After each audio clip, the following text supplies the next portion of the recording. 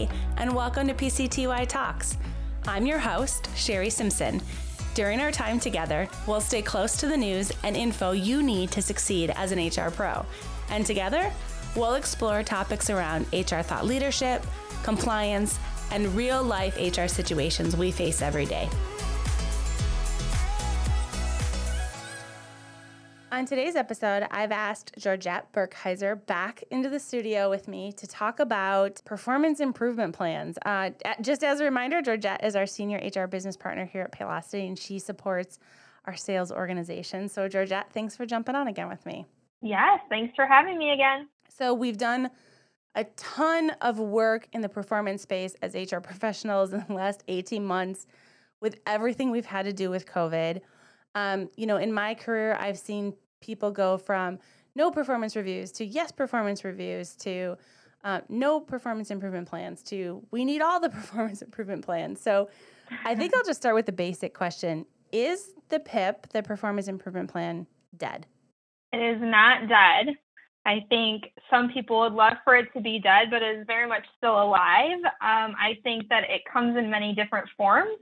And there's a lot of creativity that can be had with the performance plans, but it is still alive and kicking. I had a feeling you would say that.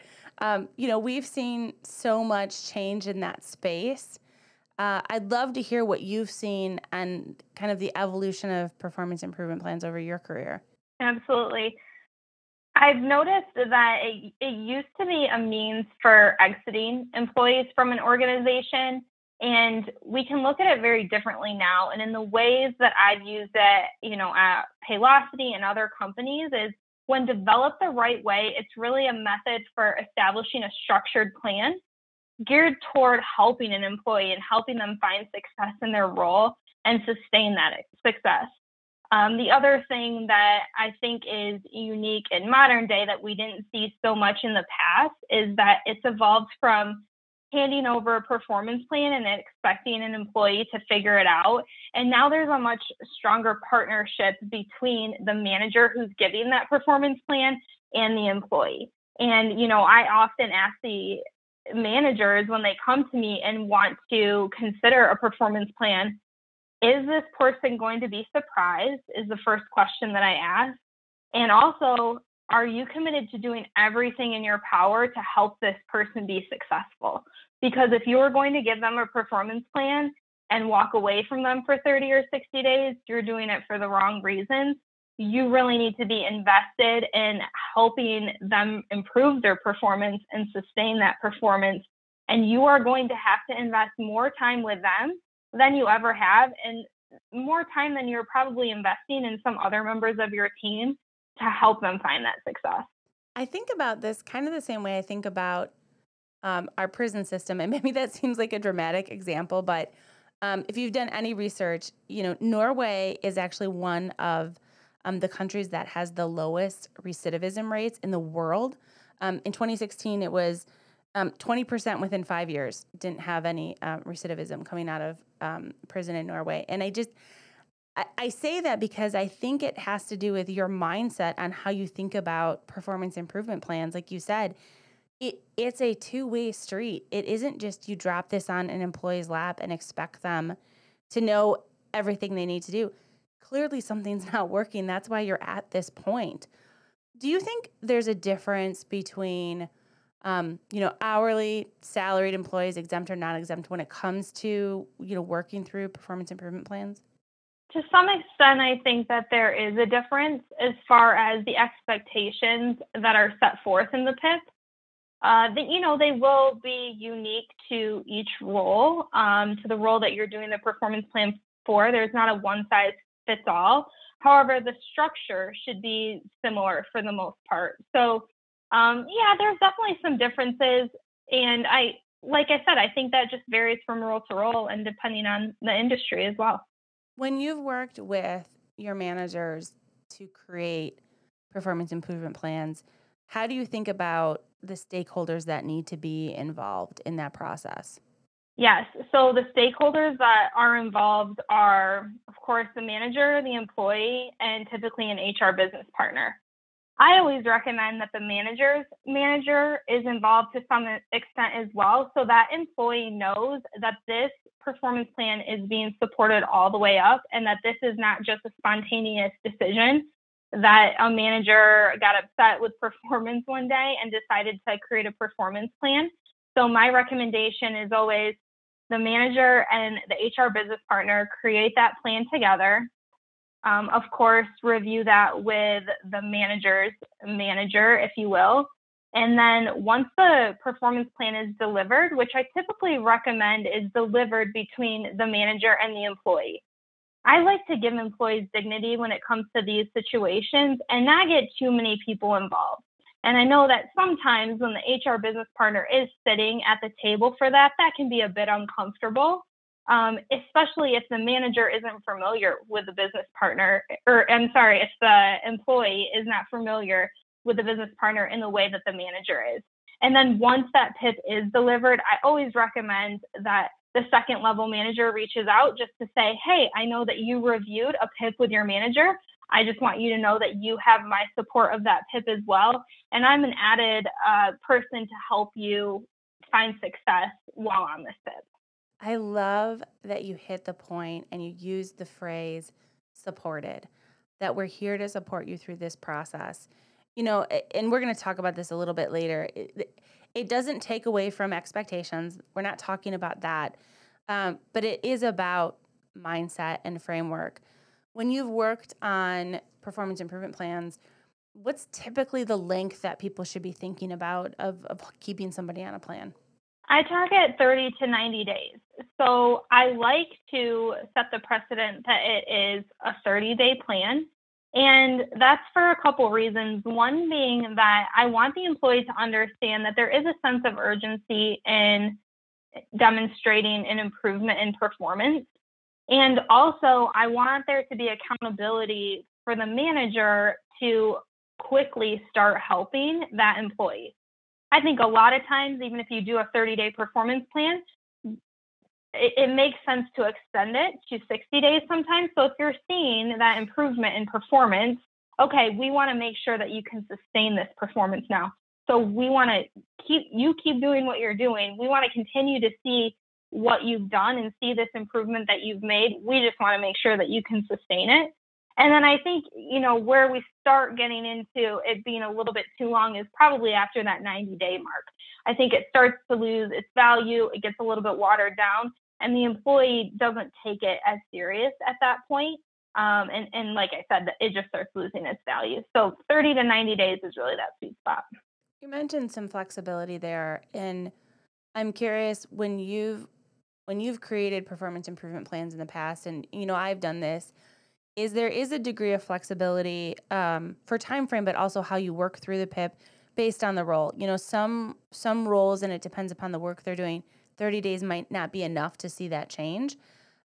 What flexibility have you seen or have you encouraged as you've worked through these? Flexibility is really important. I think that consistency is also important, so you've got to balance the two. When I speak of consistency, I mean that there needs to be an overall framework across the company so that it's not varying drastically what we're expecting of one employee versus another employee in the same function or even in the same role. But the flexibility does come in from the standpoint of there are going to be expectations in that performance plan. And let's say that there's 10 metrics, right? Let's say that the employee hits 9 out of 10 of those metrics. If the manager is satisfied with that, I think that the manager needs to have flexibility to say, you know what, I have seen the improvement that I've wanted to see in this employee, and I'm okay pulling back and either taking this person off the performance plan or extending it. I don't want that to ever feel like that there is pressure from the HR business partner or other leaders to exit someone from the organization. I do like for the manager to have that flexibility to decide what makes sense for their team and their employee. How have you coached managers when they've kind of shied away from that flexibility and have been more rigid in how they've looked at performance? I try to capitalize on honest conversations. I talk about honest conversations all the time, and it's one of those situations where you have to lead with empathy and put yourself in the employee's shoes. So if we are putting them on a performance plan, we owe it to them to have time and support to be able to successfully complete that plan. And if you're in their shoes, you want the same for you. So I just try to have those honest conversations and encourage the managers to have those honest conversations with the employee to understand, hey, what is still getting in the way, or what has really been working for you that's helped you excel in this role, and how can we continue that?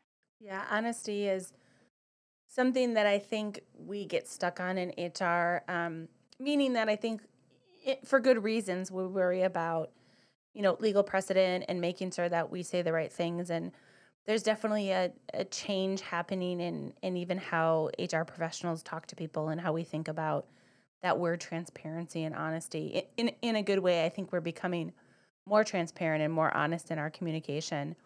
As you've worked through performance improvement plans, I had like a template I would use. What's kind of your go-to template or your categories that you think are really important to make sure are included in a PIP? Sure. There's 4 sections that I consider. The first is define what the PIP is and what the expectations of the PIP will be. Outline where the employee is falling short. So that is, what have you identified so far that is causing them to kind of miss the mark, or what are those metrics that they're missing? Then specify what areas need improvement and what your expectations are going to be going forward. And lastly, articulate what the potential outcome is if those expectations aren't met. I think it's really important too, as you think through those examples of where they're not meeting expectations, to be really specific. I've seen PIPs before where it's like, do better. I mean, that's that's not what it said, but for lack of better description, yeah, Right. like do better, improve this way, think more strategic. Like these very vague comments that aren't driven to what we talked about before, is actually improving their performance, giving them something tangible and tactical to work on.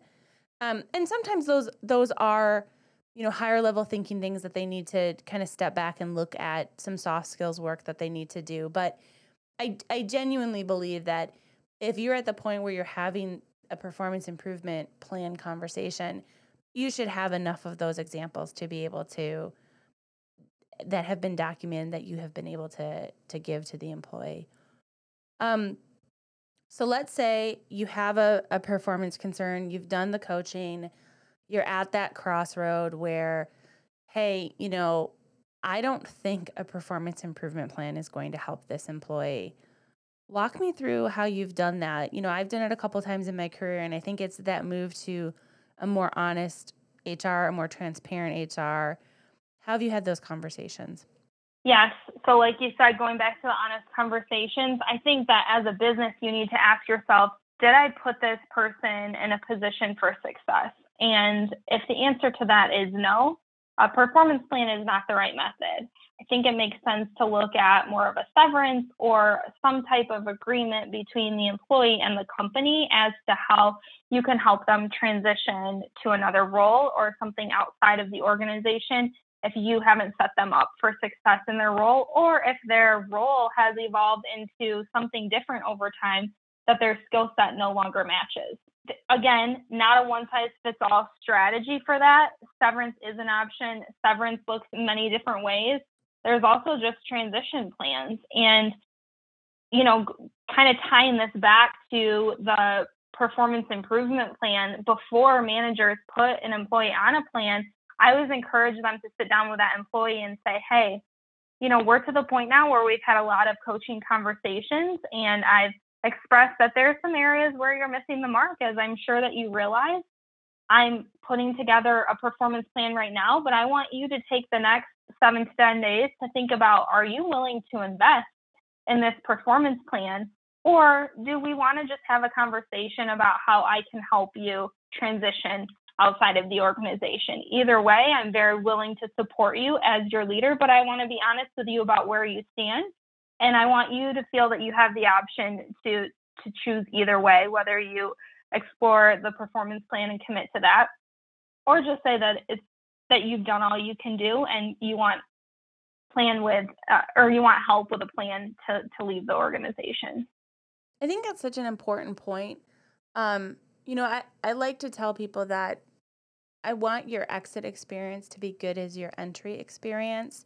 And I genuinely believe that. I think if you have that mindset in HR, then when you go down the road of performance improvement plans or severance plans or transition agreements or even moving somebody into a new role, you can keep that framework in place. Now, whether the employee experiences it the same way is obviously up to them and where they're at. But I think, as HR professionals, we can do our due diligence to make sure that we are righting the ship when it comes to performance improvement plans and really focusing in on that improvement piece and not using it as a tool for termination. If you're already going to terminate somebody, then have that conversation. Just be honest. You don't need to go through this extra process and paperwork. Nobody wants more paperwork anyway. So, absolutely. This was great. Any last advice, Georgette, for people that are, working through performance improvement plans? The only other thing that I don't think we hit on that I think is important is just the documentation. So I recommend keeping this document that you create around the expectations in a place that can be located by the manager and the employee at any time. I also recommend keeping progress reports in that same area. So within our own tool, we use journals, and that's a great way for both the manager and the employee to always access it. We use comments within those journals for weekly progress reports. And I always encourage the employees to comment with any questions or concerns that they have, as well as their own progress, if they would like to give that on a weekly basis to be viewed by the manager. So that's another key piece, especially if it doesn't turn out the way that we all hope. You definitely want to have that documentation at the end, but it's good for accountability purposes by either party as well. It also provides that opportunity for realignment if the employee thinks that they're making a lot of progress and the manager isn't seeing it. So really good last thoughts there, Georgette. So thanks for taking a few minutes to jump on with me today. Yes, thank you so much. This podcast is brought to you by Paylocity, a leading HCM provider that frees you from the tasks of today so you can focus more on the promise of tomorrow. If you'd like to submit a topic or appear as a guest on a future episode, email us at pctytalks@paylocity.com.